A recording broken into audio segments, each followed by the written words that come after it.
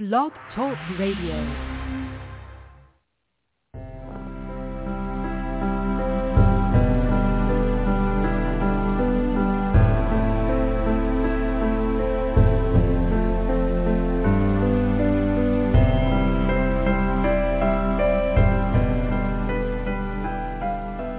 Welcome to Nightlight. Step away from the mainstream and gather around as we enlighten the world and our realities and travel this cosmic journey we call life. Join us as we share with you and provide that beacon that can guide us all to a better way. Explore with us as we examine a metaphysical montage of spiritual insights, covering everything from the mundane to the magical, UFOs to unicorns, and everything in between. This is a time of awakening, of sharing and evolving, of spreading our wings and soaring on the cosmic breath of creation.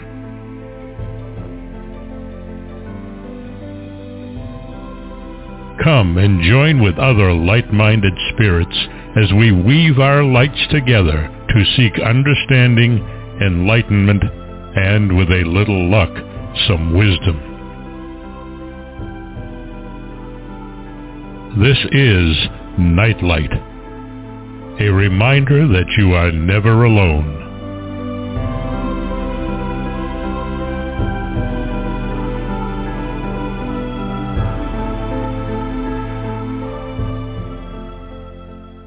Welcome to Nightlight, everybody. So glad you could join me tonight on a journey that is really quite profound. I have with me tonight Susan Shumsky, Dr. Susan Shumsky, and she's written a book called Prosperity Meditations, Everyday Practices to Create an Abundant Life. She's a fascinating lady, and I want to tell you a little bit about the book first. If you want to draw prosperity into your life, first abandon the idea that spiritual people must be poor. That's an important thing here. Prosperity Meditations can help you develop a new, fresh, optimistic, and empowering attitude about money. By using its methods, you can change your belief about prosperity and thereby draw greater wealth into your life on all levels: spiritual, emotional, mental, physical, material, environmental, and planetarily. You have the power to create affluence in all areas of your life, not just material. The Creator is waiting for you to open to the unlimited riches of heaven that are always available to you. All you need do is learn how to receive the boundless bounty that is your birthright. How does poverty help a spiritual person fulfill their laudable, idealistic dreams and aspirations? Wouldn't it be a better place if spiritual people who aspire to do good had access to limitless wealth? I'll vote for that one. Could you help heal the planet and lift people's consciousnesses if you had the greater resources at your disposal? If you say yes, this book can help you manifest your fondest dreams and desires through the mental alchemy of meditation, the process that can change your mind, which in turn can change your life and thereby positively transform the planet. Susan dedicates her life to helping people take command of their lives in highly effective, powerful, and positive ways. She's an award-winning, best-selling author of, I think, more than 14 books. A pioneer in the human potential field, she has taught meditation, prayer, affirmation, and intuition worldwide for 50 years. Susan is the founder of Divine Revelations, a unique field-proven technology for contacting the divine presence, hearing and testing the inner voice, and receiving clear divine guidance.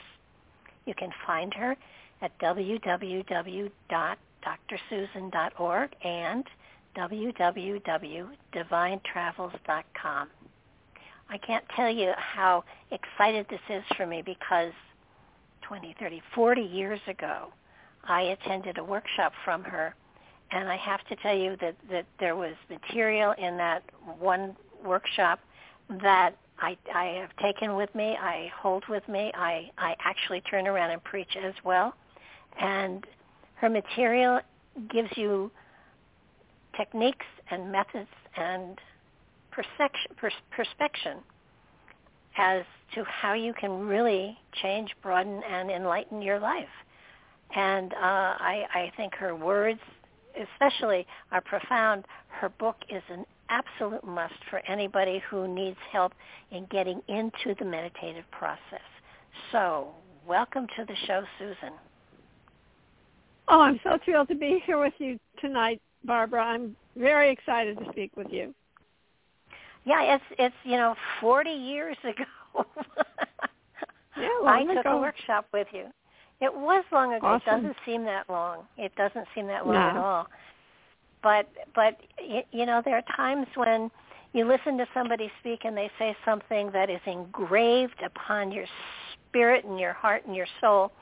And the one phrase that I remember, it was in parting, you said, somebody asked you, how do you know if something is spiritual or not? And your comment was, you know if you've experienced a spiritual energy if you walk away joyous and energized and wanting to spread the word.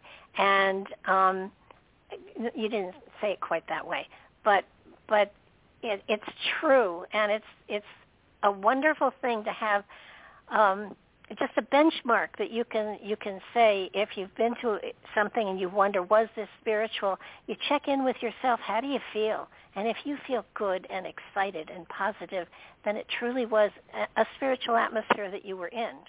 Whether you got all the messages or not is irrelevant. You were energized by it, so you took what you needed for you. And I think it's a wonderful benchmark for people to have, to utilize, because sometimes you listen to somebody and they'll give you such heavy-duty information that, you know that you have to have it and you have to remember it, and usually the next day you don't remember most of it. But I remembered that phrase of yours for over 40 years. So, you did something that night for sure. For sure. Absolutely. Yeah, energized. It's one of my tests. I have 10 tests of spiritual discernment.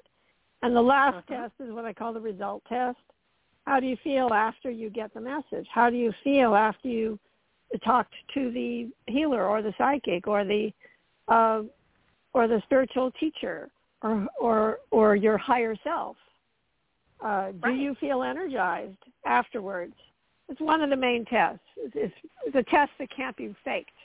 It's a test that either you feel drained or you feel bogged down or you feel energized and light and joyous and, you feel like you've gained something that makes you feel more energy, more vivacity, the feeling of being alive, more alive. Yeah, and it's just, for me, it's always been, as I walk out of anything, even a church service, how do I feel? How did this hit me?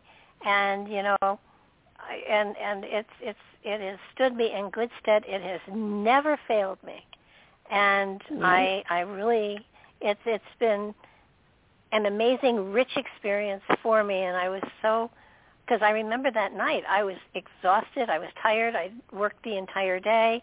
And, I wanted to go to your workshop, but, I wasn't sure I was going to stay awake through it. I did stay awake through it, and I took away some amazing material. So spiritual energy, when it is shared, and especially as a group, can absolutely charge you beyond belief. Absolutely. So if two or more are gathered in my name, there I am in the midst of them. Absolutely. And you have had, I think, I am impressed tremendously by your dedication to meditation and how you have followed that dedication. To Nepal and the Himalayas and studied for 20 years. That's India, actually. I've never been to Nepal, but I did study with a guru in Rishikesh, India, and in other places around the world. And I was on his personal staff for 6 years in his ashrams for 2 decades. That was Maharishi Mahesh Yogi, who was the guru of the Beatles. I was with him for a very long time. the fact that you've been able to dedicate this much of your life to something that is as powerful as this, what was it that set you on this pathway so early in life? Because clearly you started when you were 2 or 3. Well, I was a hippie. It was the mid-20th century. I was living in the San Francisco Bay Area. And those of us who were flower children, we were seeking higher consciousness. We were seeking all the states of consciousness. It wasn't just all about sex, drugs, and rock and roll, Barbara. It was about reaching nirvana. That's what we wanted. We wanted nirvana. And our gurus at that time were Timothy Leary and Richard Alpert, who later became Ram Dass. And they told us to turn on, tune in, and drop out. And that's what we were trying to do. And they said that we could reach nirvana through taking LSD. That didn't work out too well for me. As a matter of fact, the opposite thing happened to me. But I still wanted to reach nirvana, and in fact, I tried taking LSD more than once. Amazingly, the last LSD trip I had, which was the third trip, I only did it 3 times, I did actually reach that state. But, I really wanted to experience nirvana. I wanted to actually become spiritually enlightened. I wanted to have it without drugs. I wanted to be in that blessed state, in that state of grace, in that state of enlightenment. So I was reading a lot of books, like, for example, The Way of Zen by Alan Watts. And I was reading the Buddhist scriptures. I was gobbling up Buddhist scriptures. I was reading Autobiography of a Yogi by Paramahansa Yogananda. And in Alan Watts' books, it said that you have to find a meditation guide. Well, good luck in mid-20th century finding a meditation guide in the yellow pages of the phone directory. Not so much. Not so much. So I asked a friend, how do I find this meditation guide? And he said, oh, well, have you ever tried to meditate on your own? And I said, well, okay, I'll give it a shot. So I actually lay down on my bed. That's how clueless I was. I didn't even know you're supposed to sit up when you meditate. I lay on my bed and sort of prayed for or asked for a meditation. And immediately I was propelled into this ecstatic state. I could feel a cord or rush of energy rushing from the tips of my toes all the way up to the top of my head. And I felt like I was plugged into a cosmic electric socket, but in a most ecstatic way. And I thought, okay, I guess that's meditation. Little did I know that not only did I have my first meditation experience, but also Kundalini awakening all at the same time, without taking any drugs, no stimulants or anything. It was completely natural. I just asked for meditation. And so that put me on a path. I tried to do that more. And then finally, a friend took me to the Transcendental Meditation Center. And I saw the picture of the guru on the wall, which was Maharishi Mahesh Yogi. And he hadn't met the Beatles at that point. It was in 1966. And as soon as I saw that photo of him, I knew immediately this is where I would learn real meditation. And I knew that this was it. This was the place. So I did. I actually had to wait another 9 months for a TM teacher to even come to where I was. But finally, I did learn. And then I was immediately tried to apply to go to Rishikesh, India, to the teacher training course where I wanted to become a meditation teacher. So they kept rejecting my application because they said I was too young. And they would only accept people who were college graduates and over, I think, 24 or something like that. And finally, a few years later, they allowed the younger students to go. So that's when I went to India and ended up, as you had said earlier, I ended up with him for a very long time, for 2 decades, in his various ashrams. And I ended up being on his personal staff for 6 years.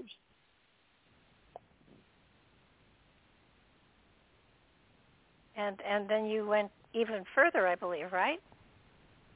Well, yeah. I mean, eventually I learned a different type of meditation that I liked better than transcendental meditation. It was more compatible with my personal, I don't know, should we say mission, or my personal beliefs, my personal way of being. I loved Transcendental Meditation. I had fantastic experiences with it, but I liked this other meditation better. So I started teaching that, and I started writing books. And now, 20 books later, 36 foreign editions of books and 43 book awards, and, so that's my stats. and radio and television, the whole thing. I think the thing that people really have to understand is that there's not one way that is the way for everybody. Everybody does find what works for them, what makes them feel better, and what puts them in that state of mind where they are able to, for want of a better phrase, let go and let God. And right. it's a matter of finding, and there are lots of different ways of meditating, and I feel that what you've done with your book, and I told you earlier, I think is probably it's not short of brilliant. It's brilliant because in your book, in many different places and obviously it's a book about meditation and it's teaching meditation, and what you do is with each section, at some point you take people through a meditation, but you have them read the meditation into a tape recorder so that they are leading themselves into the meditation. And you tell them where to pause, and you tell them where to take breaths, and you tell them, you couldn't be more explicit. My cat could read, my cat would understand this. And literally, you lead yourself through each of these meditations, and because it's your own voice, there's a greater sense of trust and ease and comfort with the voice that is leading you into letting go and letting go and letting go. And it's so beautifully done. I think that even if this may not be their modality, it will give them an experience that will have them searching for their modality. And if it is their modality, you certainly have given them plenty of meditations to play with. I think the thing that when I read your book, because I had to read it, I had a week and I read it in the week. But if I was going to sit down with it and make it my focus for a great period of time, I would have liked to have been able to take more time with each section, because you have meditations for all sorts of different aspects of life. And I was looking at it saying, okay, how, I'd like to do them all. And if you do them all, then you have no life, because all you're doing is meditating and leading yourself through another meditation. And so where would you say someone who is not really a full-time meditator, where would you suggest them to start? Yeah, okay, so the book is filled with, number one, guided meditations, and I'll explain what that is in a minute. Number two, affirmations. Number three, mantras. And number four, exercises. So all of those things help you to change your mind, to change your attitude about prosperity and abundance. And it's not just abundance in terms of money or career. It is abundance in all different areas of life. So there's 4 parts. There's 5 parts to the book. 1 is unlimited thinking. 2 is unlimited good. 3 is unlimited health. 4 is unlimited love. And 5 is unlimited planet. And if you're not an experienced meditator, the great thing about this book is that anyone can do these practices because of the fact that this is guided meditation. Guided meditation means you are guided every second, every step of the way. You're guided. You're instructed exactly what to do, like take a deep breath, breathe in, let it go, things like that, where it's all laid out step by step. And as you mentioned, I do suggest that people read the meditation, and I even give instructions on how to read it. Read it into a device, such as your phone or your computer. Read it onto one of these audio programs. And then when you're ready to meditate, you just sit comfortably in a chair, get really comfortable and cushy. Don't sit in the middle of the floor in a pretzel position. That'll just give you ache in various parts of your body. It's not conducive to meditation to be uncomfortable unless you are highly comfortable sitting on the floor. I suggest strongly that you sit in a comfortable chair or with a lot of pillows on your bed or anywhere that makes you feel really comfortable with back support. Definitely with back support. And then that's conducive to allowing you to get into a very deep meditative state. And then, starting with some deep breaths, take maybe 3 deep breaths and just play back what you've recorded and follow the instructions. Close your eyes. You'll be told when to close your eyes and when to open your eyes. Yeah. Guided meditation every step of the way. So that's the guided meditations. And then there are affirmations in the book. Now, I think probably somebody who really is not really, or a little intimidated by the idea of meditation, that you can start with the affirmations. There's affirmations in every chapter. So you can just speak these affirmations with a voice that is commanding, that is confident, and speak with authority, such as, I'll give you an example. I am in control. I am the only authority in my life. I am divinely protected by the light of my being.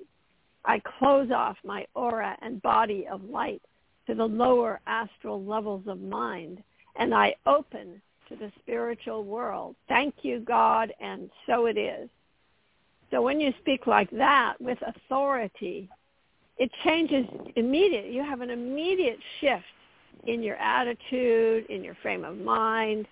And guess what? That affects not only yourself, it affects everyone and everything around you. In fact, it affects the entire universe when you speak positive affirmations. Oh, yeah. I think that one is in the book, is it not? Not quite. There's a prosperity angle to the one that's in the book. Okay, well, because I remember, you have to find it. Here it is. As I was reading, I read out loud here. I do that. I live alone with two cats, so I read out loud from time to time. And when I came to the affirmations, both my cats were sitting. They were listening. I swear. But when I came to the affirmation and I did the I have and I am, they both looked at me and turned and walked away, kind of like, you may think so, but we're not so sure. That's hilarious. Yeah, it's on page 19, the self-empowerment affirmation. It's not quite the same. They're wonderful, and another thing that I have found that works for me, and that doesn't mean it will work for anybody else, but shorter affirmations. Sometimes I will find if I write it, 15, 20 times and say it as I'm writing it, it in many ways not only imprints it in my mind, but by my writing it, I'm cementing it into reality as well. Yeah, many people find that writing affirmations as well as speaking them is more powerful. Yeah. Mm-hmm. But it's the affirmations are beautiful, and the meditations are beautiful too. They're just so magnificently wonderful. You kind of want to do them all at once, and that's not exactly recommended. But there are people. These days, especially in these times, people are looking for ways to take greater control of their lives. And this book gives you the opportunity to create those channels to literally take control over many situations in your life, and in a positive, healthy, healing type of way, and not only for themselves, but for the planet as well. Because when meditation is an ongoing thing, it radiates out from you, so that people surrounded by you are affected by it, whether they know it or not. Exactly. Yeah. Yeah. We do have a tremendous effect on everything and everyone around us. Not only are we creating our own destiny and our own reality for ourselves, but also for loved ones around us, people we work with, people we know, acquaintances, strangers, and in fact, the entire planet. Well, we radiate an electromagnetic field, our aura, and anybody who moves into that aura picks up a little of it. It's really cool because when you are feeling so positive and loving and caring, it doesn't matter what anybody else is feeling. They are affected by the magic that you're radiating. So that, and I'm not saying don't try to walk up to a fight and break it up because you're so happy. But do know that the love that you're radiating does touch other people, and they take it in, and they use it as is appropriate for them at that period in time. But your way of approaching life and prosperity and the different levels of prosperity is really magnificent. I'm so glad that this is the book I chose to do, because it makes such a difference to people's lives. And today, with everything that's going on in the world, putting that energy out there, it makes a difference. You do your own part. Reminds me of I don't know where this came from, but I remember I heard it in church. There was a little chicken in the barnyard, and he was laying on his back with his feet in the air, and everybody kind of looked at him for a while, and a rooster came up and said, "What are you doing there, son?" And he said, "I've heard the sky is falling, and I'm going to catch it." And the rooster looked at him and said, "Do you really think you're going to catch the sky?" And the little chicken looks up at him and says, "I'll do my part." And so we can be like the little chicken, we do our part. We put our energy out there, and if enough of us do our part, it will create a wave. I know you hear on TV about, a blue wave or a red wave or political whatever, and the reality is if we can create a spiritual wave, everything will be okay. Exactly. Very well stated. Mm-hmm. It's kind of like, I know you travel all over the country and you do workshops all over the place. It's like you're on a mission. You're on a pilgrimage. Do you know where you're going? Is that a question?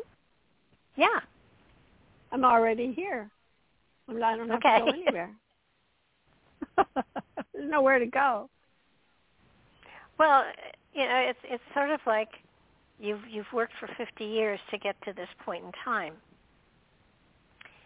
And it feels like such a... Actually, we are already who we are. I mean, it isn't like there's a road or a destination.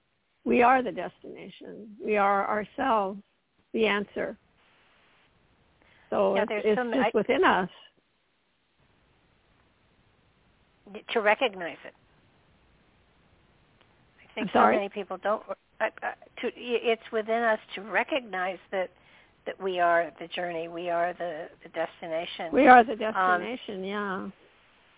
I don't know who said it, but we are who we've been waiting for. Right. And I love how when you do your meditations, you use all modalities as far as Hinduism and Buddhism and Judaism and Christianity. You dip into each of those different master teachings in a lot of your meditations and stuff, so that you're showing that every single tradition out there has a protection and a way into getting into the place within yourself that you need to be. It's not just one particular religion or philosophy.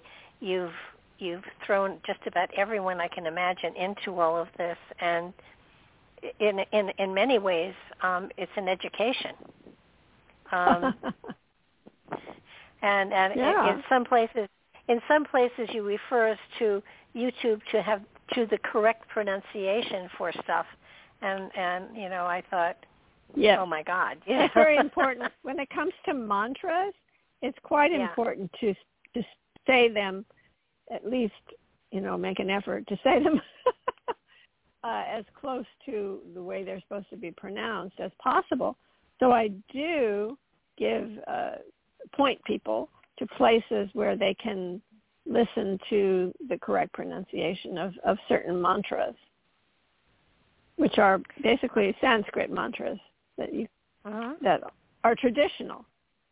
For example, Lakshmi mantras, because Lakshmi is the goddess of wealth, or Kubera. Kubera is the demigod of wealth. So there are mantras that invoke these deities that help you with prosperity. Om Hring Kling Mahalakshmaya Namaha. That would be a Lakshmi mantra, for example. Well,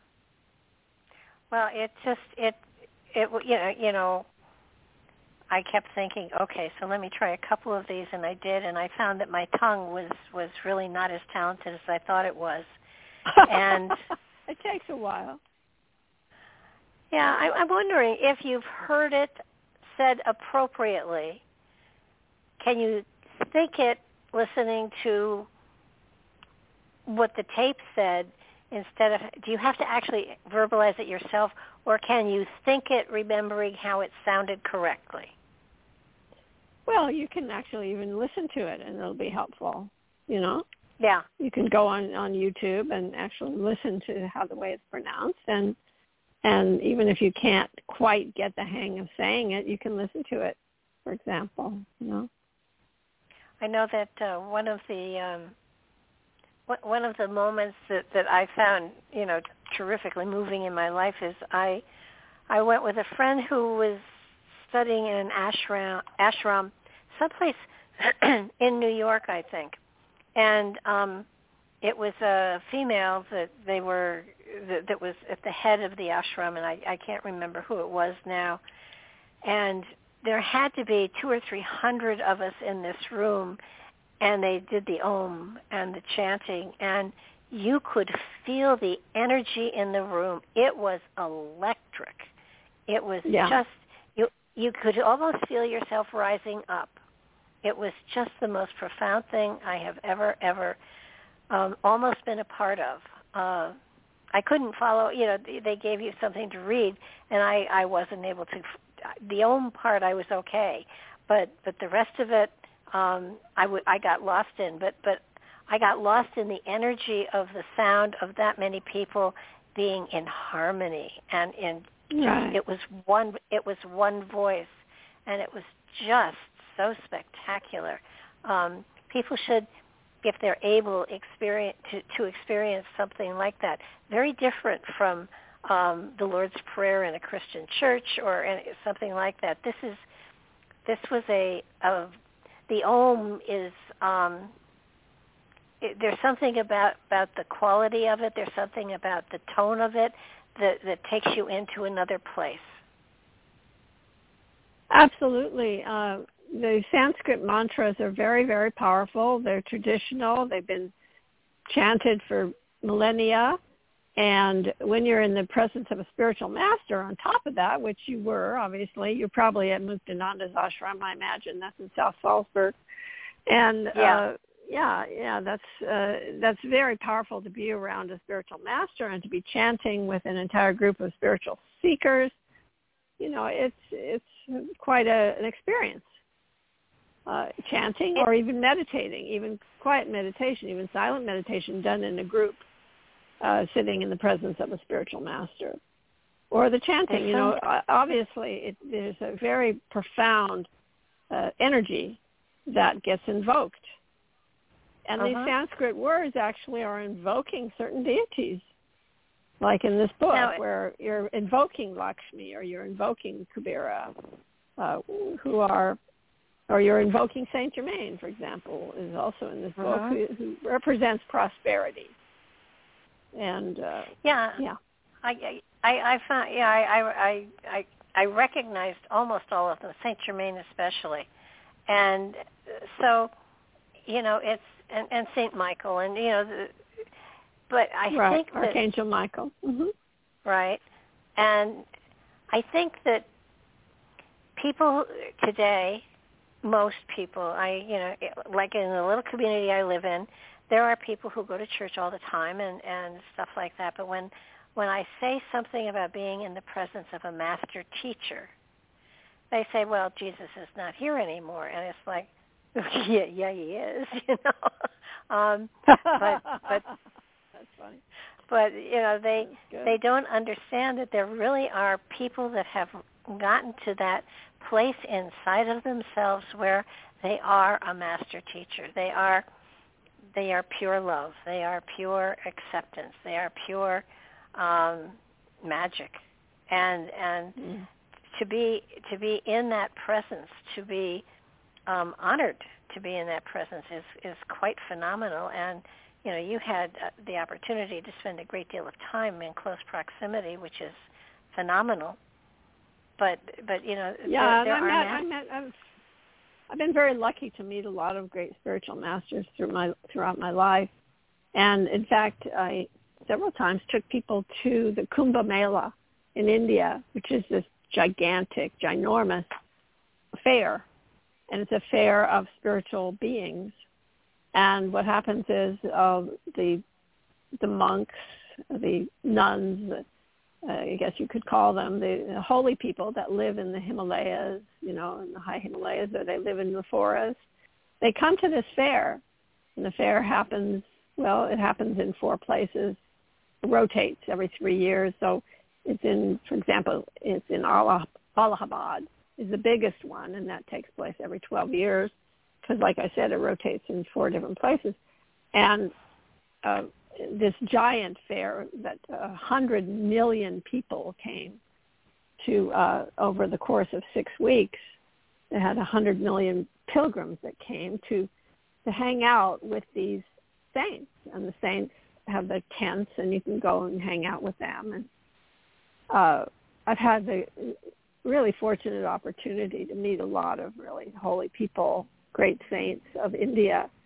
And it's very much enriched my life. I mean, it's more fun than anything you could do with your clothes on. I mean, it's really fantastic to sit around with these amazing beings of light who are incarnated. Not just someone who is an ascended master in spirit, but somebody who's actually in physical form, who is radiating this divine beingness.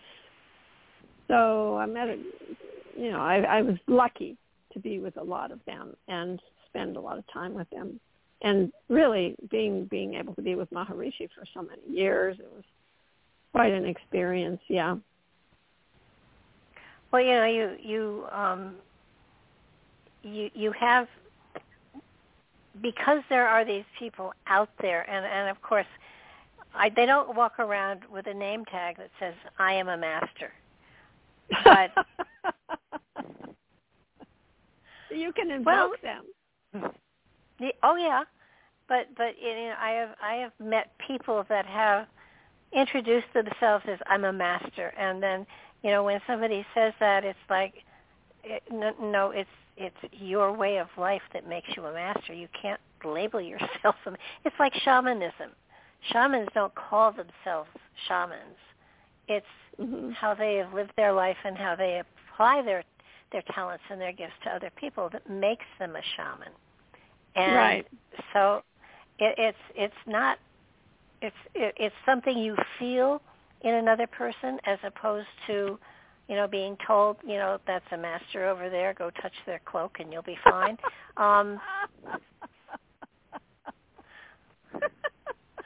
Doesn't work that way, does it? No. But, people who really are spiritual masters don't ever claim anything. They just are very kind of humble. They just don't. They don't call themselves anything. They don't label themselves. Yeah, I think that being in that kind of presence has to be one of the bigger highs of all time. It is, and I've just been really lucky to have the opportunity to do that, and also to spend so much time in my life in meditation, and in fact, the luckiest thing I feel is that I have the ability, at any time I don't feel good, I have the ability to sit down and just invoke the divine beings of light and just completely transform myself within a few seconds or a few minutes. And then immediately I'm feeling fantastic again. So that's something that I think I'd like to pass along to other people with books like Prosperity Meditations. Because if you're feeling low, you could sit down with the book and just open to any page and just say, Spirit, just open to the right page that I need right now. Open to a page, and then you just start doing whatever affirmation is there. You can use it as a divination tool, really. Mm-hmm. Oh, I can see how that would be very appropriate. Yeah. I think that this is the only, at this point in time, the only book of yours that I've read. But I would imagine all of them are very similar because what you're doing is handing out magical tools for people to find. Tools, yeah. Well, and listen, any time that you can actually take control and power over something within your own spirit, with your own spirit to enhance you, your life, and the life of those around you and the world, that's, to me, magic. I know it's energy work. I got that, but to me, it's magic. And it's just like when you were reading the first part of the book, and it's called, I call it meditation as a form of alchemy. Uh-huh. Because absolutely. The change that takes place when you use meditation or when you use affirmation or when you use a mantra, you use any of the methods in this book or in other books that I've written, immediately you get an instant healing. In fact, I wrote a book called Instant Healing. It's my most popular book, in fact.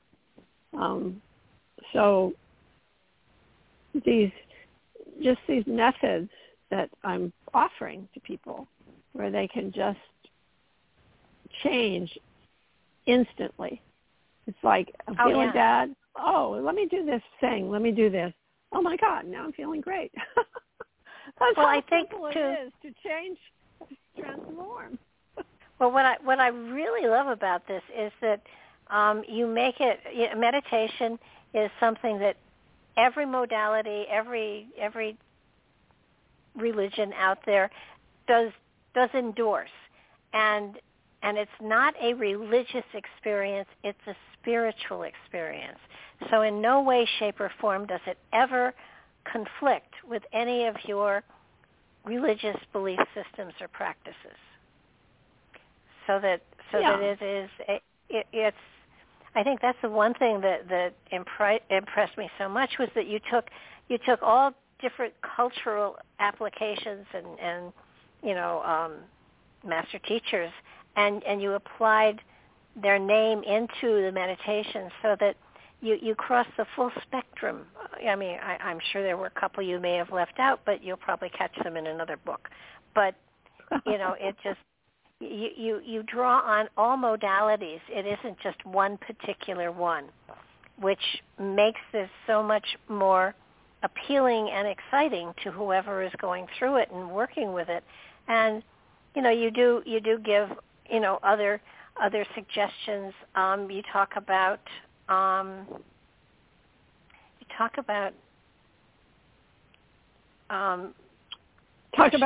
setting. I talk about making vision boards, vision scrapbooks, ways to manifest things that you want to create in your life. Yeah, vision scrapbooks. Certain exercises that you can do to, really create these things in your life, because, in fact, you are the creator of your life. That's the fundamental idea of many of the books that I have written, is that we are creating our own reality moment by moment, day by day, with every thought, every word, and every deed.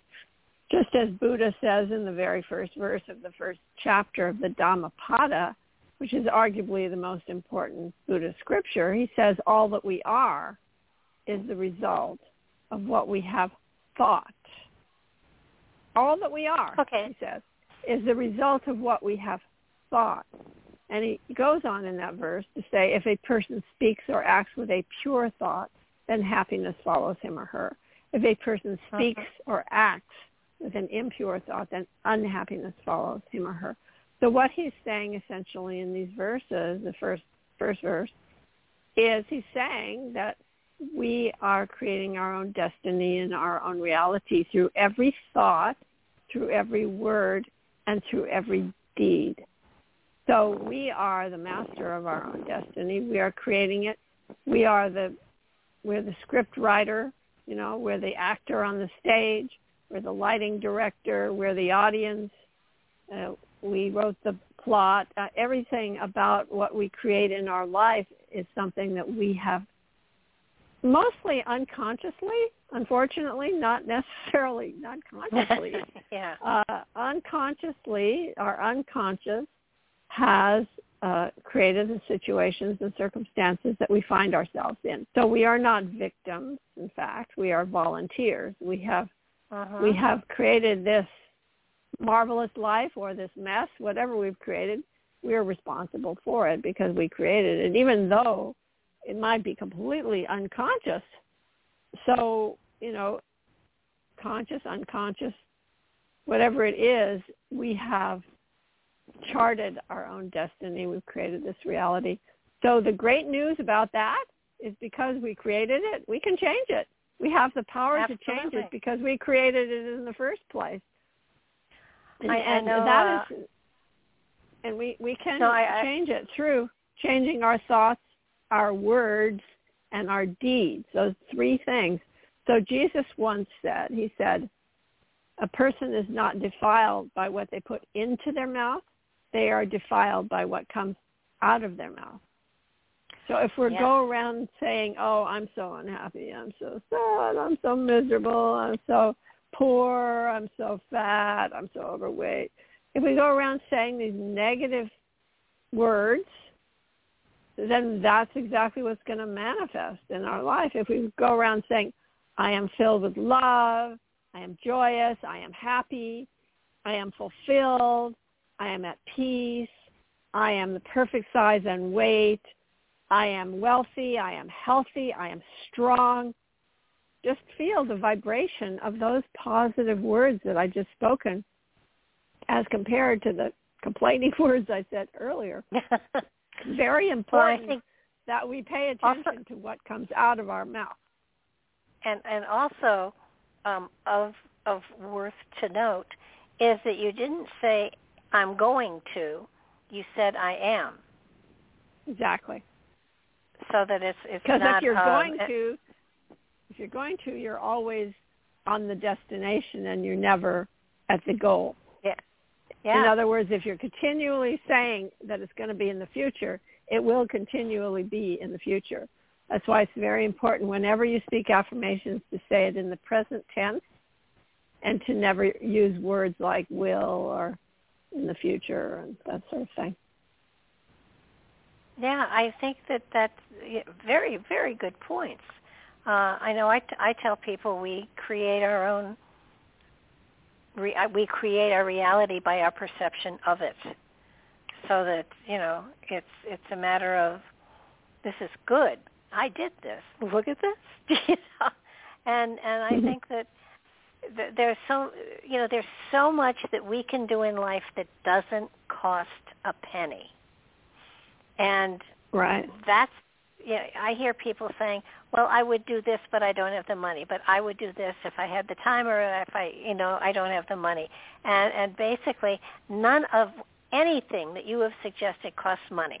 I mean, even your vision scrapbooks and stuff like that. You can, and let's talk a little bit about a vision scrapbook and a vision board, what they do, what they are, and how to use them. Yeah, I mean, they're just fun ways for us to manifest the things that we dream about manifesting. And the great thing is that they work. Yes, so they do. A vision scrapbook would be, each page of your scrapbook would be a different theme. For example, one page might be health. Another page might be love. Another page might be family relationships. Another page might be home, the house that you want to live in. Another page might be spiritual aspirations. Different pages of your scrapbook would have a different theme. And then what you would do is you would either rifle through magazines and cut out pictures, or you would go on the internet and print out pictures. And then you would find the pictures that most represent the thing you want to manifest, stick it on that page. Also on that page you might stick some affirmations, or you might write some affirmations on that page. You might also cut out a picture of your higher power. For example, if you're Christian, you might cut out a picture of Jesus and put him on the top of the page, for example. And then you might draw rays coming from that higher power to the thing you want to create. And then you can either, like I said, write affirmations, or you could print them out from the internet, or you could find little slogans that are in the magazines if you get inspired. And what you would do is just create these different pages. Maybe one page would be money. You just find pictures of money and I am prosperous and things like that. You would write on the page.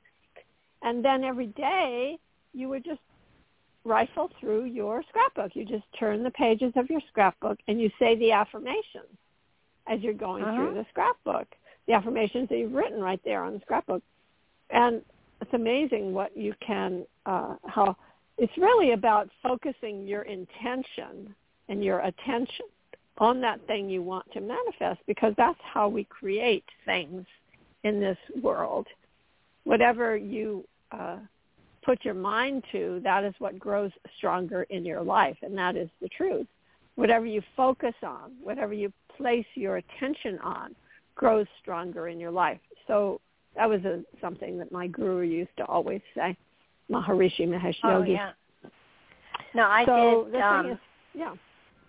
did a workshop with people where I had them creating a vision board, and as we weekly went through it and creating it, and I said, once they're done, you put them where you'll see them every day. You don't have to meditate on them. That would help, but just see them. And usually, like for me, I put mine right by my computer, so that actually I took a picture of it and made my computer screen saver. Right. So that you could make it your desktop. And you could make it. And everybody, I think there were 9 or 10 people in the workshop. Everybody in a year's time had achieved, I would say, at least 80%, if not more, of what was on their vision board. And one of the girls said to me, everything came true, and I lost my job. And I said, well, okay. And she said, I neglected to put, longevity in the job on the vision board. and so she said, I'm going to be more careful next time, make sure I provide myself with a career so that I can, still buy food. But because everything came true, her life had tremendously changed, and so it was appropriate for her to go into another job because she was a different person because of it. So, right. but vision boards are just amazing. I think the very first I ever heard of them was when The Secret came out. How do you feel about, and for those that, have not, there's a book called The Secret, which, I don't know, that was in the 60s that it came out? No, it wasn't the 60s. No, The Secret came out in like the 90s. But so Really? the thing is, back in the 60s, it was called treasure mapping. And Unity Church and religious science, all the New Thought ministers and New Thought teachings were teaching vision boarding, but they called it treasure mapping. And that's where I first heard about that. But then The Secret, what's his name, Asaroff, is that the guy who did that vision board? And he ended up living in the house that he had put on his vision board and didn't even know that house was the house that he had put on the vision board, and then found out, years later, when he dug out his vision board from a box, and he saw, oh my God, I'm living in this house. That was interesting. But I had a similar experience on my vision scrapbook. I had one page that was love, and what I did is I rifled through the GQ magazine, and I found a picture of a guy that looked handsome, that I felt attracted to, and I stuck his picture on the page. And then I was going through and looking at my scrapbook, and was doing that for quite a while. But then I put my scrapbook away, Then later, years later, I dug it up, opened it up, and I was flabbergasted because the picture of the guy from the GQ magazine, he was like the spitting image of a guy that I had dated. So I ended up dating. It looked just like him. I was unbelievable. Amazed. Well, and sometimes when we visualize something that we want to happen, and we visualize it to such extreme that it does actually happen. Sometimes. I dated a guy when I was 17 years old, my very first love. Purest, simplest, most chaste, wonderful relationship one could have. It's the kind of relationship I hope my granddaughter has for her first love, if she hasn't already. And it didn't work out because I went away to college and we went our separate ways. And I always wondered what would have happened if we hadn't split up. What would life have been?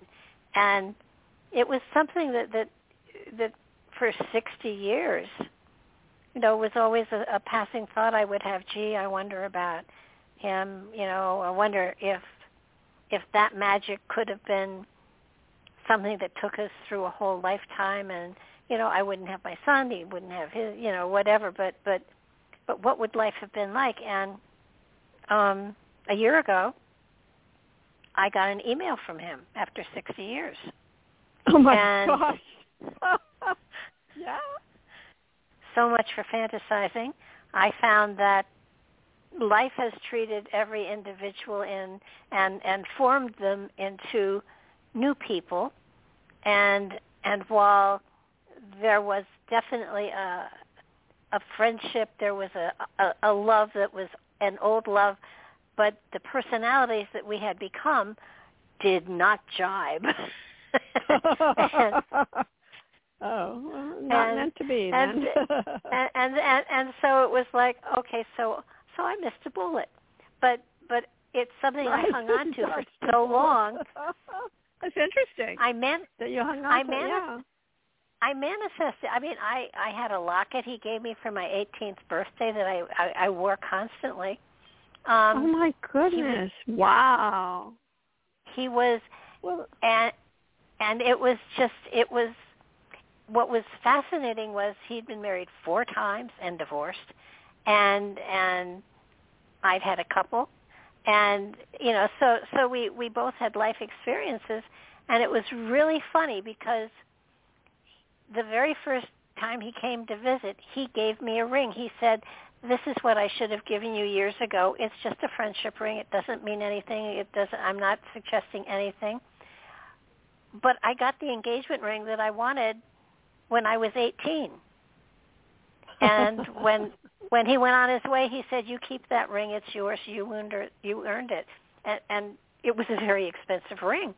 And oh my goodness. I thought it was the weirdest thing ever, because it was sort of like we tied something up that should have been tied up. Well, it just didn't work, but it was really fascinating to see how life 60 years can change two individuals. Yeah. But yeah. But it's so I speak from experience. If you hold something in your mind, if you hold something in your consciousness, eventually the universe helps you to find out exactly what it is that would have transpired. And it was a wonderful experience to be able to put that to bed. And and I got amazing. a good ring. Yeah. Yes. I'm glad you got a good What ring the heck? out of it. Yeah. Yeah, I did. Good. And Good. it wasn't that he isn't a nice person, because he's a PhD. He's a brilliant man, and I have my own stuff that I've done, and it just, none of it jibed anymore. And probably had we gotten together, neither of us would have accomplished what we've accomplished in our lives. So yeah, it was a good experience. And so focusing on something, even subconsciously, will help it to manifest. And so make sure that what you're focusing on is healthy for you. And this was healthy for me. It was definitely a shock, but it was.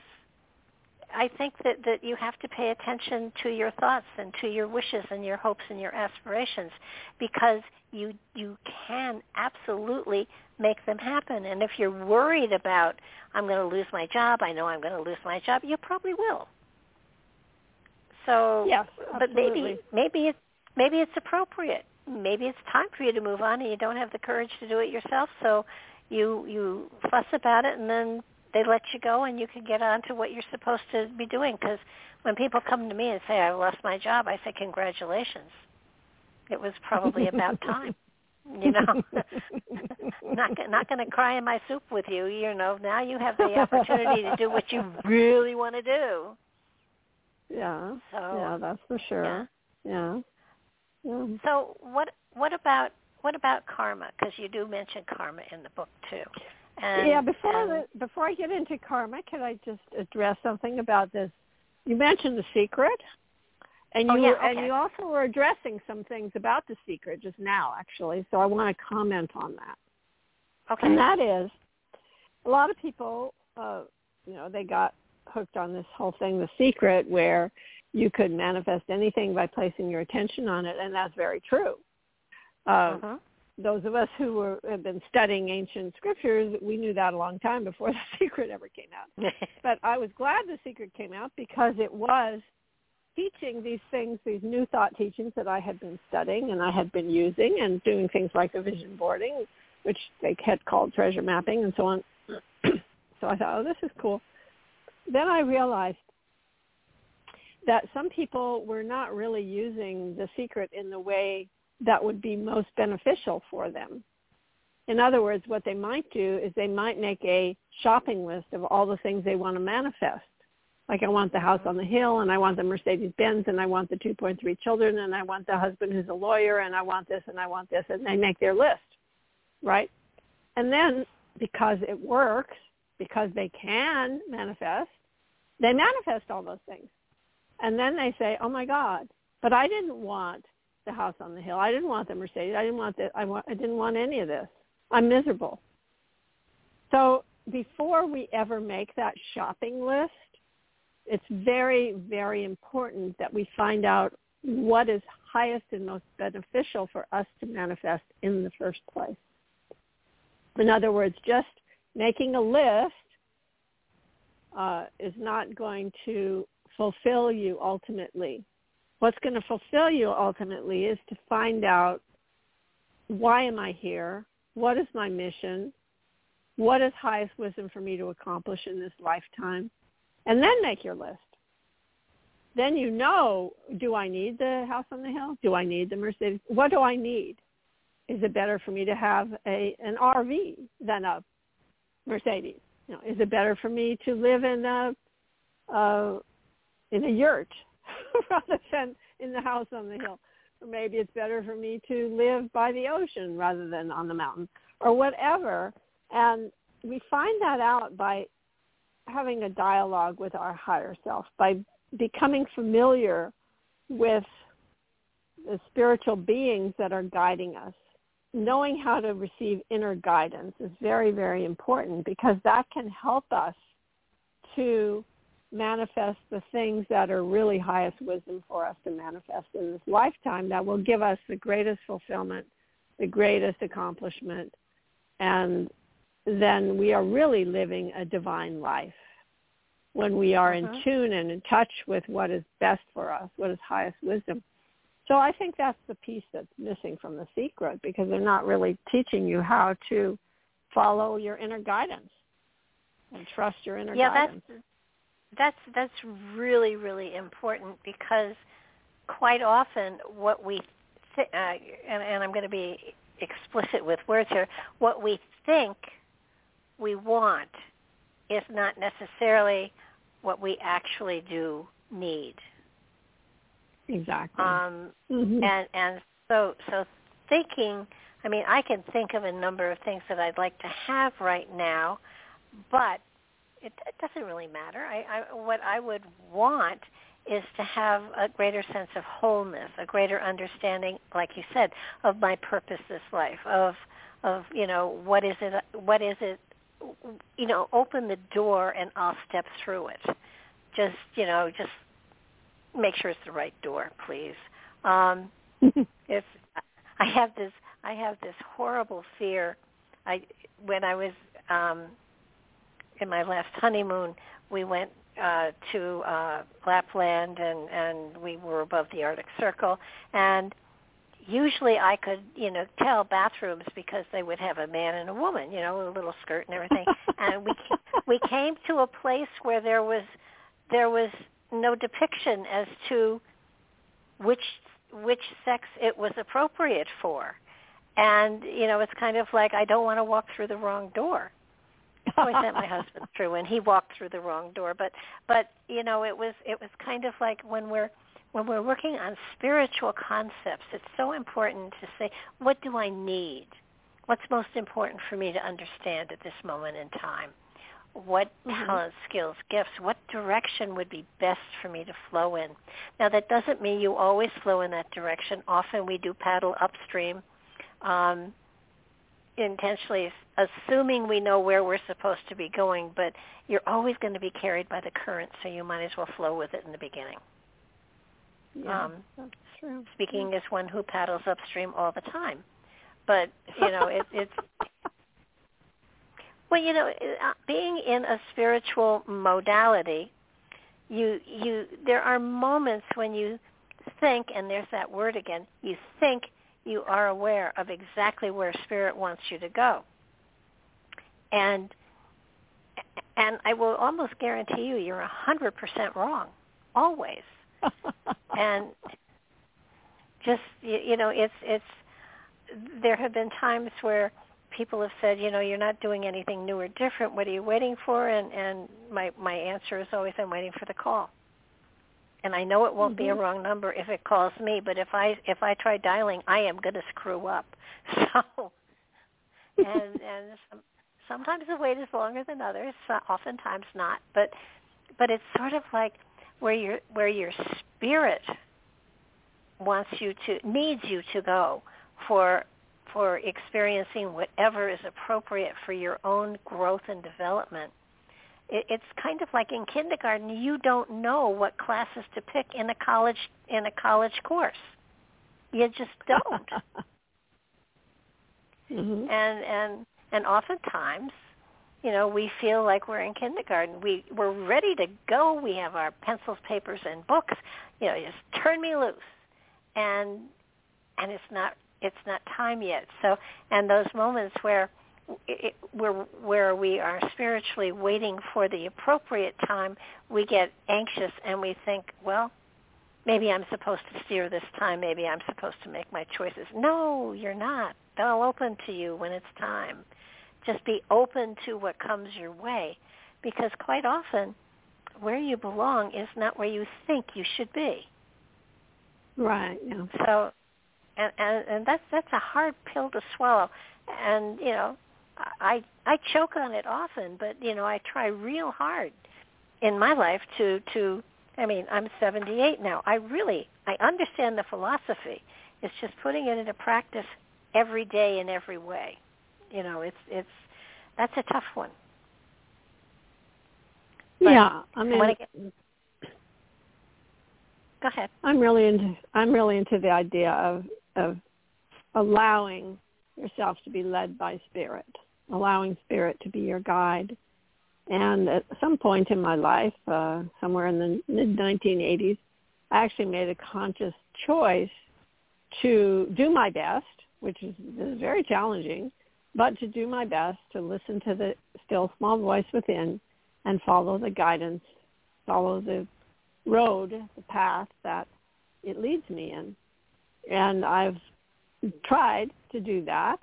I'm not perfect at it by any means, but certainly I've had a very fulfilling life as a result of doing my best to be obedient to Spirit, doing my best to listen to the inner voice, to follow the guidance, to trust that I'm on the right path, and to walk that path that I'm being shown to walk on.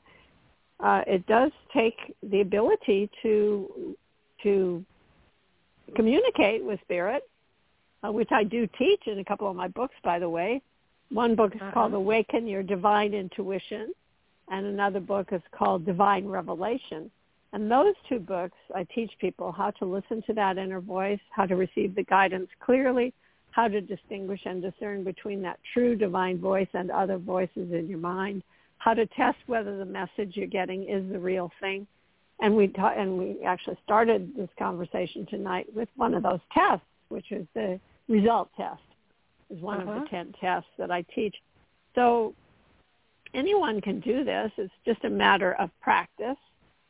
Intuition or listening to the inner voice is a learnable, teachable skill that anybody can learn how to do, and it takes practice to get good at it. Just like if you're learning to play the piano, if you're learning a foreign language, learning anything, it takes practice. And your important thing to think about and to realize is don't be afraid to make a mistake, because you're going to make mistakes, especially at first. And you think that maybe you got some kind of intuition that really wasn't. And it takes time and practice to get really skilled at listening to the inner voice, but it's worth it. It's so worth it to learn how to do that. Well, aren't we here to make mistakes? When I really mess up, I sit back and I take a look at it all, and I think, well, I needed to learn this, so I guess I'm and if it's a big mess I've gotten myself into, I congratulate myself at making such a good mistake so that I would remember it and I wouldn't repeat it. And when I served in the pulpit, I told the congregation, I will not preach to you, but I will share with you my mistakes so you can make your own and you don't have to repeat mine. And it's sort of like, and I kind of want to stick with this for a little bit, because in so many cases, yes, I hear that still voice inside. I know how to connect to it, and I don't as often as I should probably, but I know when I'm connected to it, and I know when it's my ego trying to get me to go another direction. I'm very. Right. And my way of discerning that is when I hear the small voice, the silent voice giving me advice. It's usually giving me philosophy to apply to my life. And when it's my ego telling me what to do, my ego will tell me what to do. Go here, go there, don't do this, don't do that. So that I know that if it's philosophy, I pay attention. If it's a turn-by-turn instruction, I know that's my ego, no matter how beautifully it's given to me. So how do people really? It's hard because our ego gets in there and wants to have input and control if it can, but spirit is quiet and gentle. How do they discern that? Is it always a voice, or is it a message that you get from some other direction? How can people discern when they have attached to or connected to that small voice inside? Yeah, it isn't necessarily a voice. There's three basic ways that we receive messages from spirit, although you can receive them other ways too, like you could get omens, you could use divination. There's a lot of ways that you can get messages from spirit with a capital S. But if you're going to consciously ask and receive, as in starting a dialogue with spirit with a capital S within you, and doing that consciously in meditation with eyes closed, that there's three basic ways that you would receive the message. One is visual. You might see visions with your inner eye, clairvoyance, or another one is clairaudience, where you'll hear words being fed into your mind, sentences, words, just maybe can be words, it can be sentences, and that would be auditory. And then the third way is kinesthetic, where you just get like a gut feeling, you get led in a certain direction, you get sensations. And most people really are clairsentient. Most people just are, more than the other ones, more than the other two. But people think that, I have to be clairvoyant. I'm no good unless I'm clairvoyant. I think the Celestine Prophecy, I think that was the sort of the theme of that book, is that you have to be able to have vision. But that's not true at all. We're all different, and we receive our messages differently. So those are the three basic ways that we receive the message. And the message can come from one of... Go ahead. Unfortunately, the message can come from one of four places: the spiritual world, the mental world, the astral world, or the environmental world. And we want to receive the messages only from the spiritual world, because the spiritual world, that's where God lives. That's where the angels and divine beings and ascended masters live. So we want to be communicating with that level. Also, our higher self is there, obviously, in the spiritual world. So that's where we want to get our messages from. And that's, I teach people how to do that and how to tell the difference. I have a 10-test system for discerning, and also teach people how to listen to that inner voice. And like I said, the two books that are most pertinent to that method are called Awaken Your Divine Intuition, and the other one is called Divine Revelation. Divine Revelation is more like a book, and Awaken Your Divine Intuition is more like a seminar in a book. This is the step-by-step, This is how you do it. Well, I tell people usually to trust their gut unless they've had Mexican food. That's good.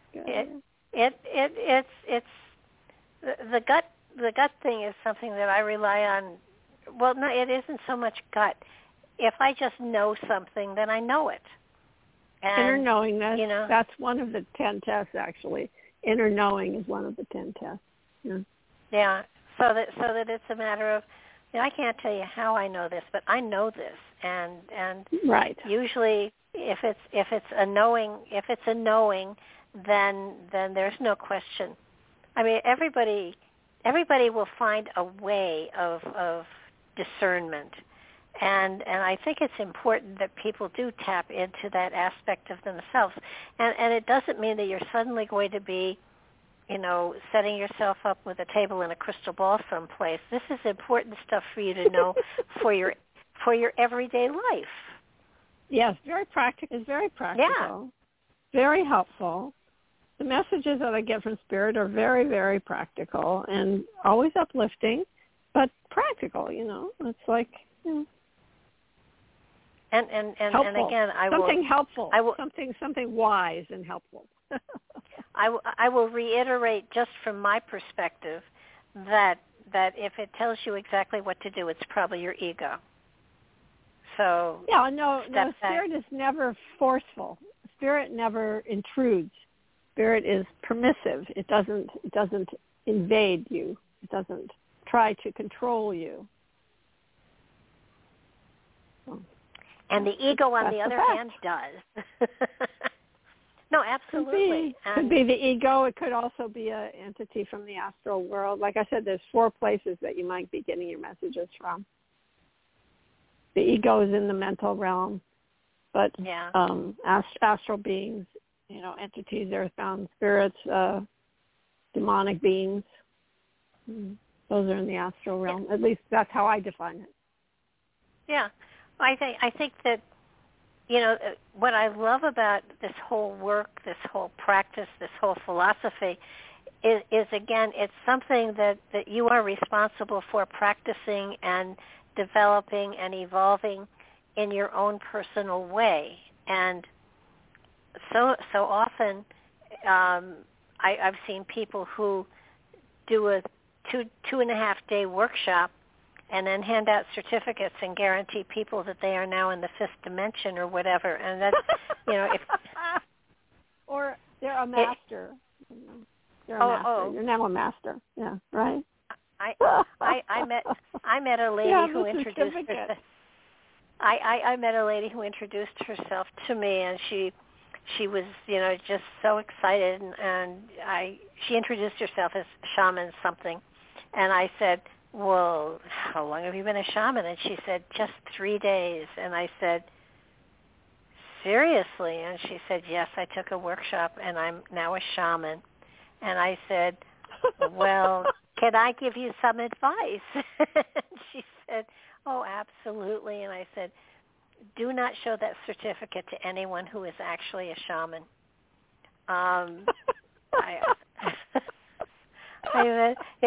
I said, it looks very expensive. She said it was $800. And I said, well, you got a good high out of it, and I guess that's a good thing. But, yes, I was at a loss.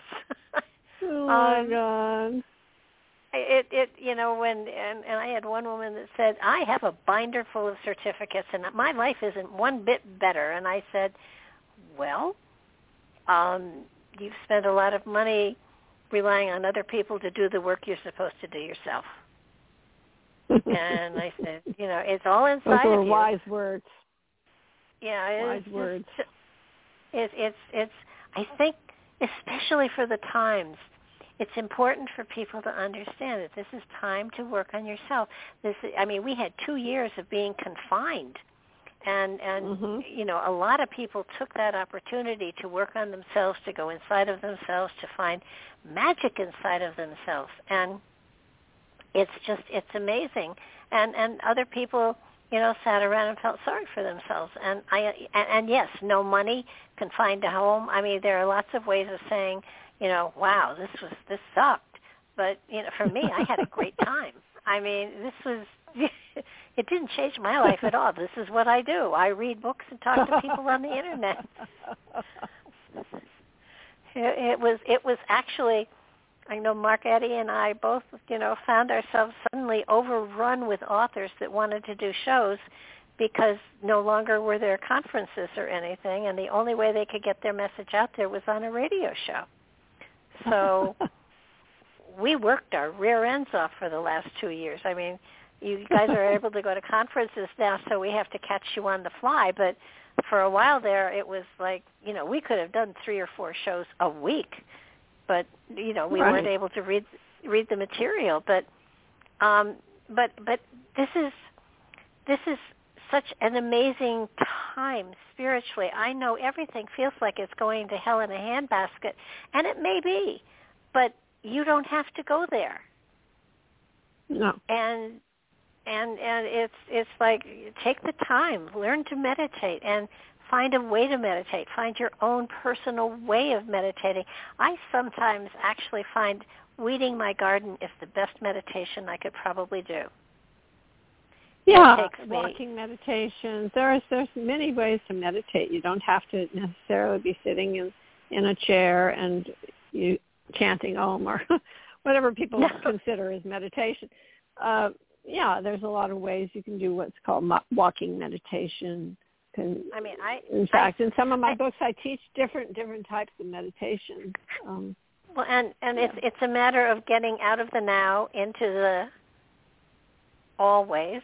And I have found I knit and I crochet, and I find if I'm doing something repetitive, my mind is turned off because it's bored, and that's when I get inspiration that is unbelievable. I will get phrases of inspiration that are just beautiful, and I'll have to put my work down and write it down because I know it comes from a special place.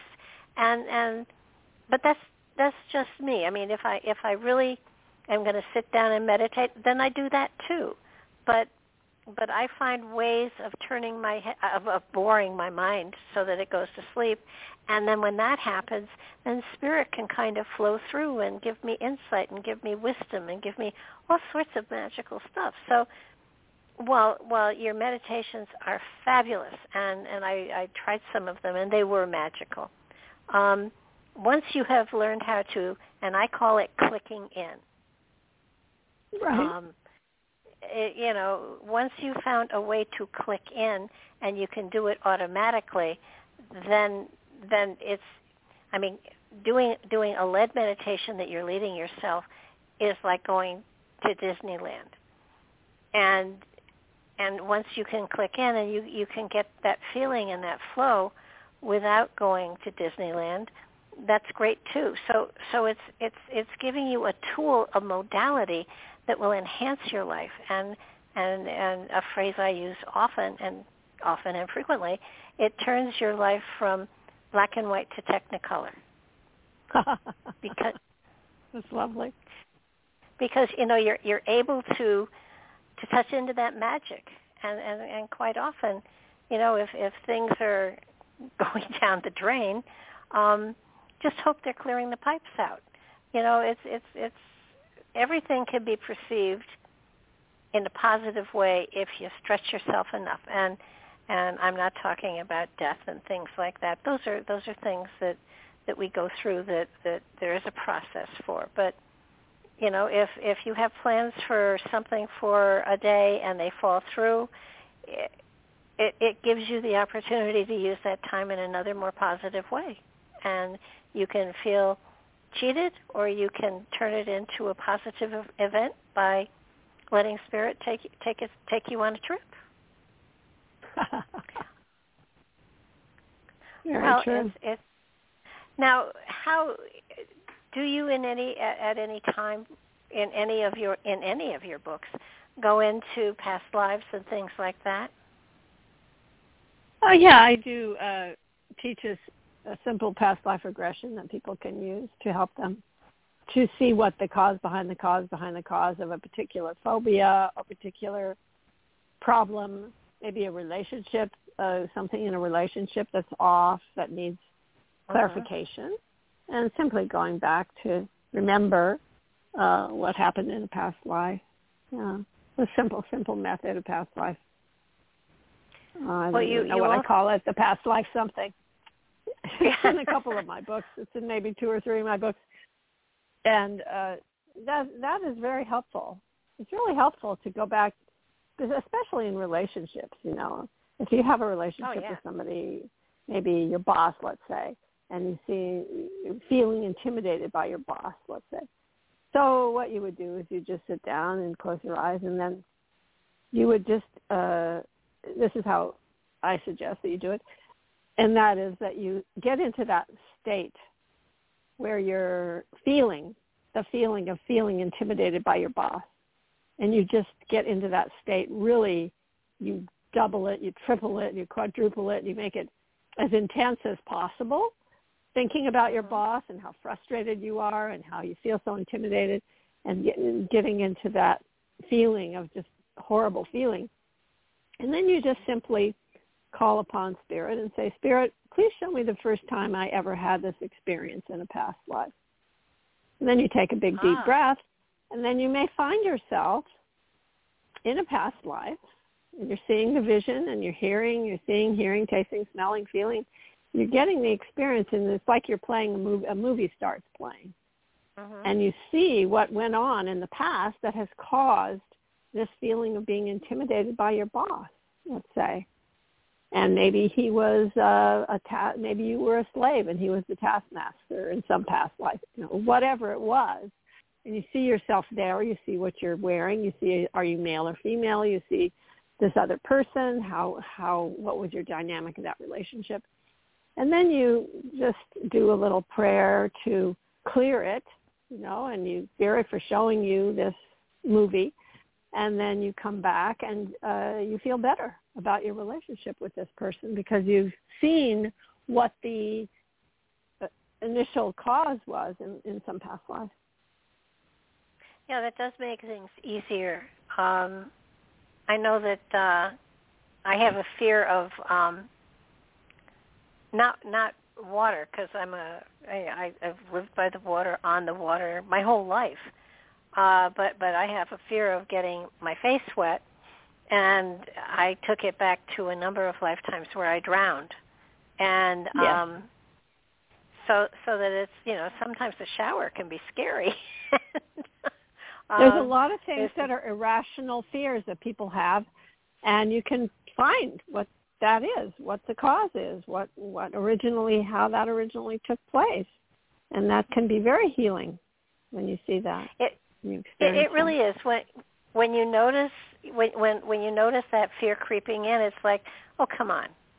Yes, you did drown one lifetime, but the shower is not going to drown you, and you can dry your face off. And you can talk your way through it. Different perspective. It changes your perspective on whatever it was, Absolutely. So it's very, very helpful. It's very practical. You were going to ask me a question about karma. I'm sorry? Yeah, I was going to ask you about karma, and okay, let's talk about karma for a minute, because karma you were about to go into some other thing. You said, do you find that? Yeah, that moment's gone. Okay. Must have been a great question. I think, since your book is about prosperity, and most people initially will look at prosperity as how much money I have. And, let's define what prosperity is, because it doesn't really totally have anything to do with money.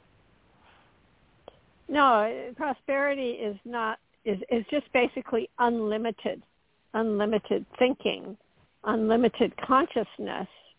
And I do define prosperity consciousness in the book, and let me just read what I wrote.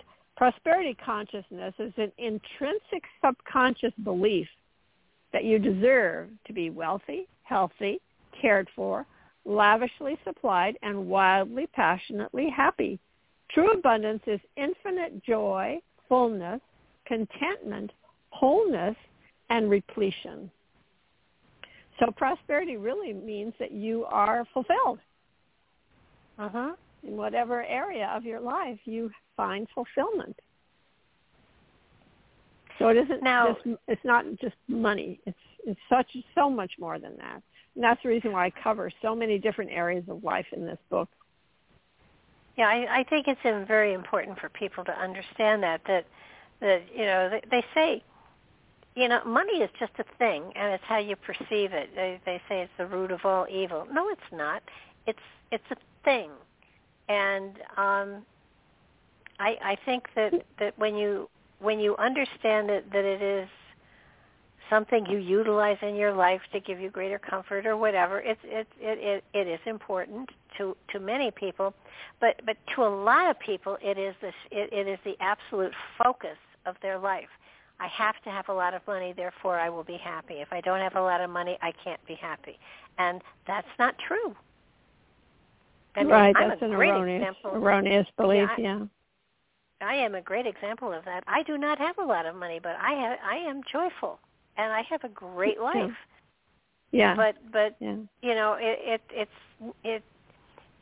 people make it almost a religion, and money isn't good or bad. It's how you perceive it, and you can increase the flow of the monetary in your life, but if you're going to work on getting abundance in many different areas, start on the joy in life and things like that, and then absolutely, the more joyful you are, the more prosperous you are on an energetic level, the money does come. Right. And also being in touch with what is highest wisdom for you to be doing in this lifetime. If you're really in touch with what you're supposed to be doing in this lifetime, then you'll feel happier, you'll feel more content, you'll feel that fullness that is true prosperity, that happiness, that joy. And, you can't buy that. You can't go to the bank and get that. No. It's something that you develop yourself, your own inner being. That's where true happiness lies, and that is prosperity. So in the book, that's the reason I go through many different aspects of prosperity: awareness, empowerment, happiness, pathway and purpose, manifestation, career, home and automobile, lifestyle, bank account, physical health, mental health, spiritual health, self-love, life partner, relationships, world, and peace on earth. These are all the chapter titles, actually. Those aren't the exact chapter titles, but those are the subjects of each chapter. So you find through the book that it's not about money, although money is part of it. Money is something that is prosperity is money too, but it's not all. I think that one of the things that I see people doing is saying to when I worked at psychic fairs and stuff like that, somebody would come and sit down and would say, I just need to have a relationship. If I have a relationship in my life, it'll fill the places that I am empty in, and life will be perfect. And, I call a screeching halt to everything and say, no. You have to fill those emptinesses. You can't expect another person to do that for you. That's not fair to them. They're working on their own crap. And so when you're looking at these aspects, and trying to figure out where you want to begin to work on all of these concepts, the wholeness inside of you is the most important part. And once you're whole and joyful with it, then everything else really will fall into place with a little bit of work. If you're looking for someone to complete yourself and you're not complete, then we attract exactly what we are. So that if you're looking for someone to complete yourself, you'll probably attract somebody else who is not complete, and then the both of you will be figuring out, well, you don't complete me here, and that's not the purpose of a relationship. And so you want to, I think, be very aware of the kinds of people you attract into your life, because that's where you are on many different levels. And if you find people are mirrors. Yeah. So if you find fault with somebody else, take a good look in the mirror at yourself, because most probably if you're critical of them for a reason, it's probably because you feel a little bit uncomfortable because it's inside of you too. Exactly. Yeah. They call that projection in psychological terms. Yeah. So your book is wonderful, and it does help people to work on different aspects of their life, to find a greater richness in life itself. And once you have that richness in life in and of itself, then you become a magnet to all sorts of wonderful stuff. But the other thing too is there's a lesson for discernment in there as well, because being discerning is also very important, I have found. So that there's life is a lovely school, and you've given them tools to work with all aspects of it, but understand there's discernment too, that the universe from time to time will test you, and I fail most of those tests, but it's always fun. I have to say that I have the same experience. Yeah. Not perfect. I'm not perfect. No. But when you're aware that you're being given a lesson, it's like you can laugh at yourself and say, "Well, I'll enjoy it for a while, and then I'll clean up my act." I think that life is such a wonderful, exciting experience.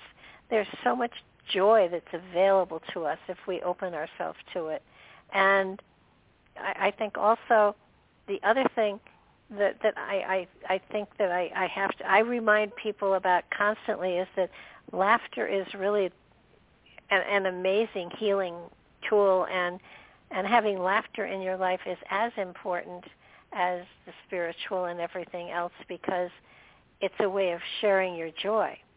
And so many people are so serious about this whole process that they become very boring.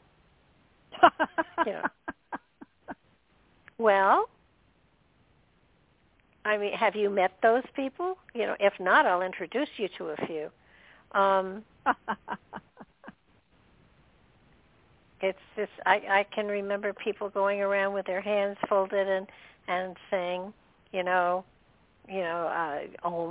and bless you and Namaste and all of this stuff, and they don't know what they're doing and saying. They're playing a part instead of becoming a part, and I think that's another. That's good. There's definitely there are those people out there that play the part well, but they don't live it. And the most important part about all of this is living the wisdom within yourself and living the spirit and the joy of the spirit and the magic that the spirit brings into your life, living it and celebrating it, and not being so serious about it that you dull it down, because you do. I mean, this is a joyful thing to get in touch with your higher consciousness. I argue with the higher consciousness all the time. Me too. I never win. I'm always objecting. Yeah. I'm always asking. Actually, it's like, why? Why do I have to do this? Why? I'm always arguing. Yeah. It's every now and then I envision this boardroom where they all sit who are supposed to be helping me out. And, as soon as I say, I got it, I'll take it from here. I know exactly what you want. I'll take it from, I hear a door slam and I know they've all gone out to play golf, because most of them are men. And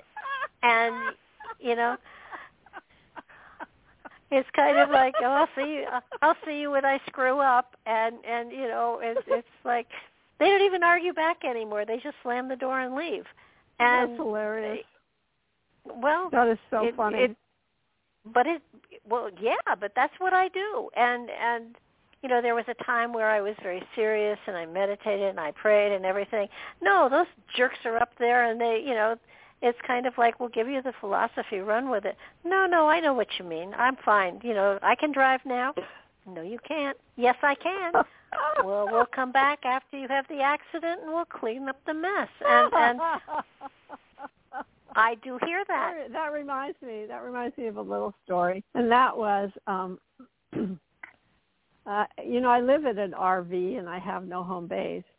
Well, I used to a long time ago. I used to live in a travel trailer, Airstream travel trailer, which was like one of those silver bullet-looking things. And Spirit said, and I was staying in a industrial park, actually, in my trailer. Because I had a friend who owned the property. And Spirit said, get a job as a security guard at this property. And I said, what? I said, yeah, get us this job as a security guard. And I was like, okay. So I got this job. So I had my hat, my badge, my outfit, and a security guard. And when you're a security guard, you don't have a hell of a lot to do. Just basically, I brought my computer to the guardhouse, and I was actually editing my first book. So I did that for about a year, and it worked out really well. I was really happy that Spirit told me to do that, because it was great. I was making money, and I was working on my book, and there's not a whole lot of anything else to do, so it was awesome. And then after a year, Spirit said, it's time to quit the job now. And I'm like, what?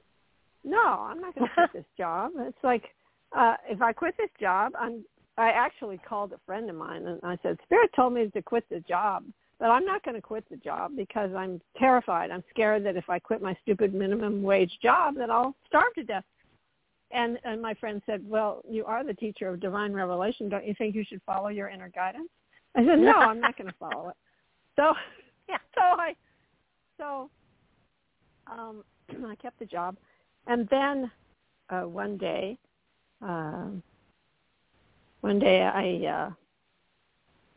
my relief didn't come.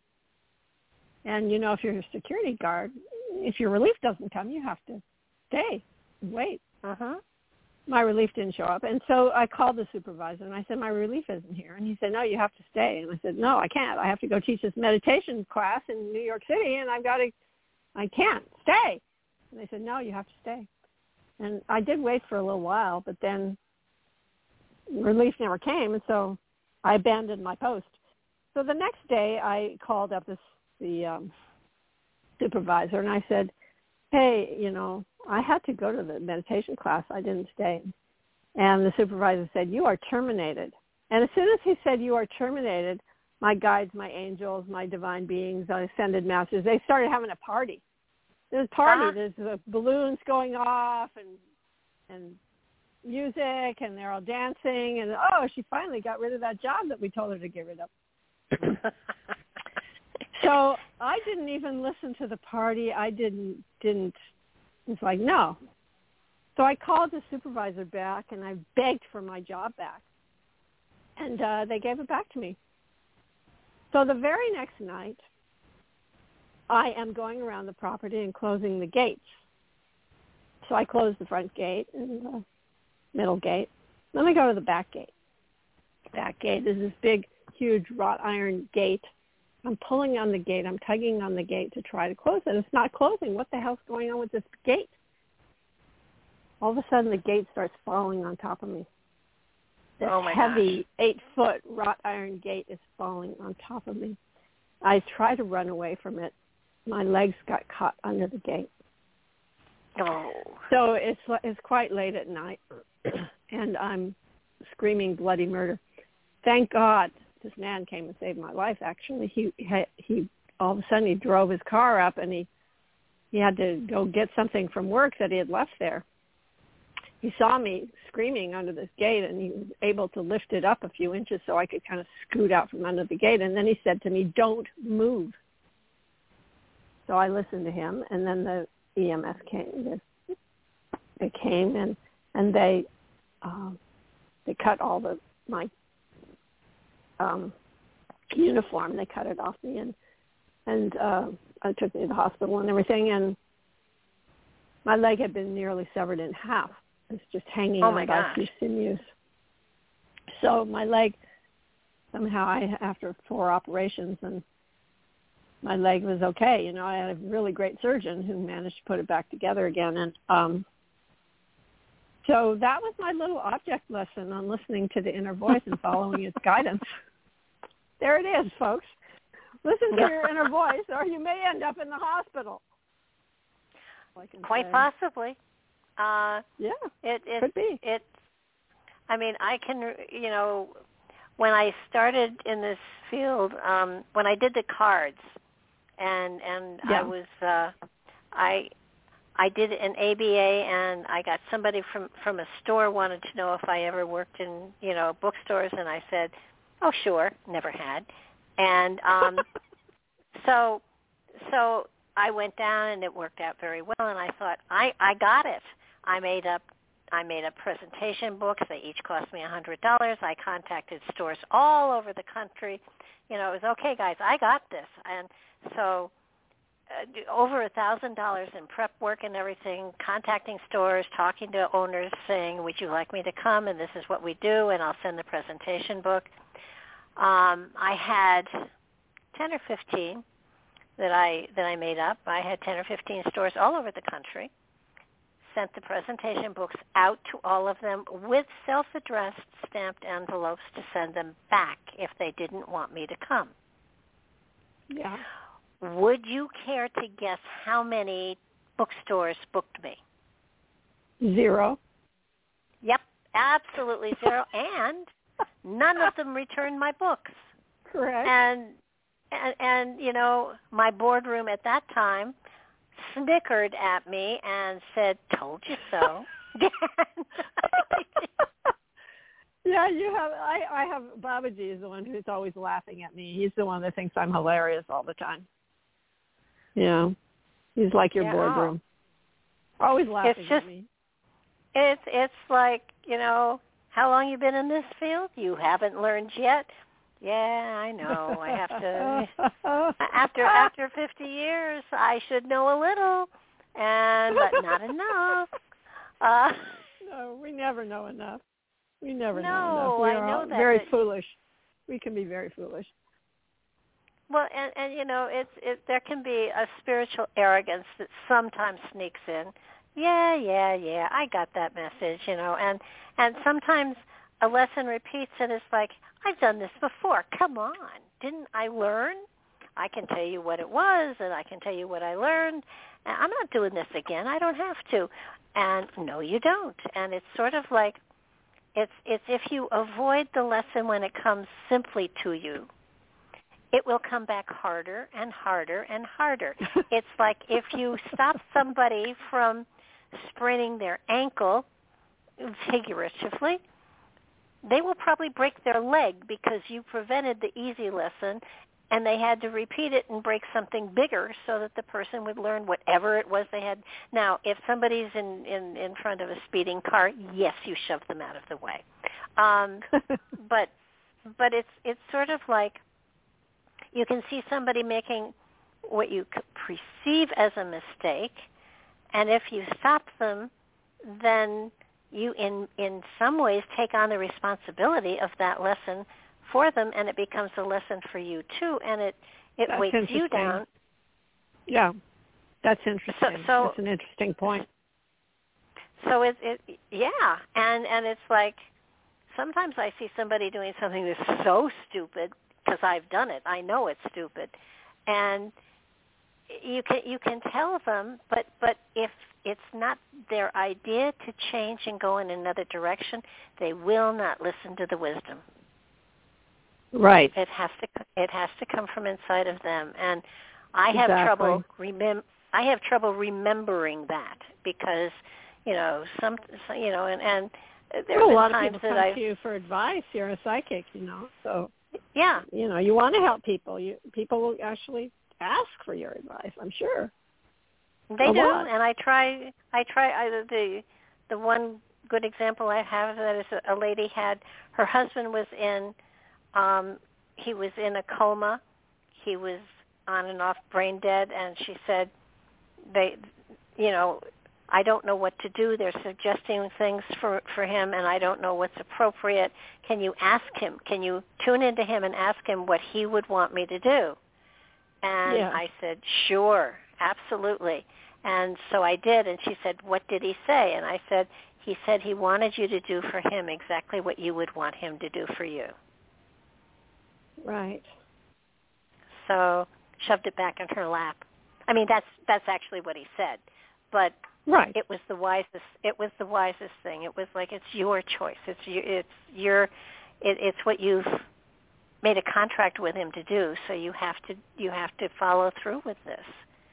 And exactly. hard decisions, but exciting. But this has been so exciting. I want you to.